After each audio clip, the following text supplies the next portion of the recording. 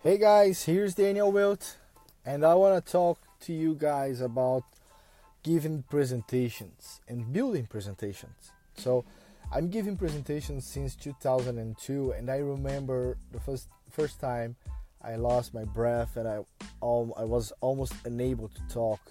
It was a very hard time for me, but as everything we do in our lives, we are able to improve and get better. So since 2002, I gave lots and lots of presentations using slides, live coding.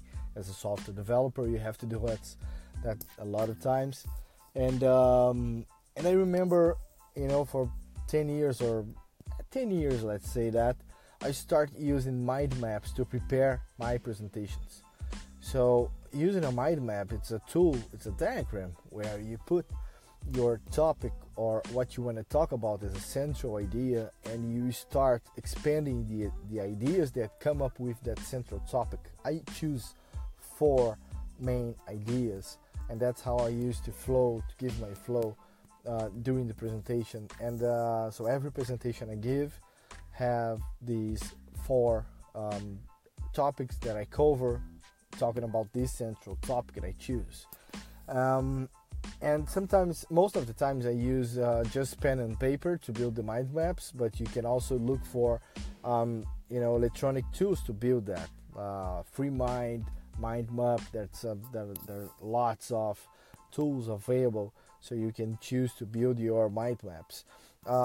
Building mind maps, it helps me to get the limits of what I want to talk about during the presentation, things I can't not forget, and things that I really want to make sure people understand, and that they are able to remember after.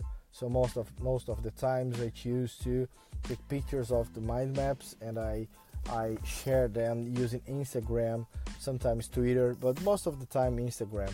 So you can look at DWilt at Instagram, so you can check more of my mind maps. And lots of pictures now related to basketball and the sports I'm practicing, but you can find some mind maps there too. And the other thing I want to give you as a tip, building and giving a presentation, is always choose to document what you do. Get stuff that you do on a daily basis in real life and start building stories.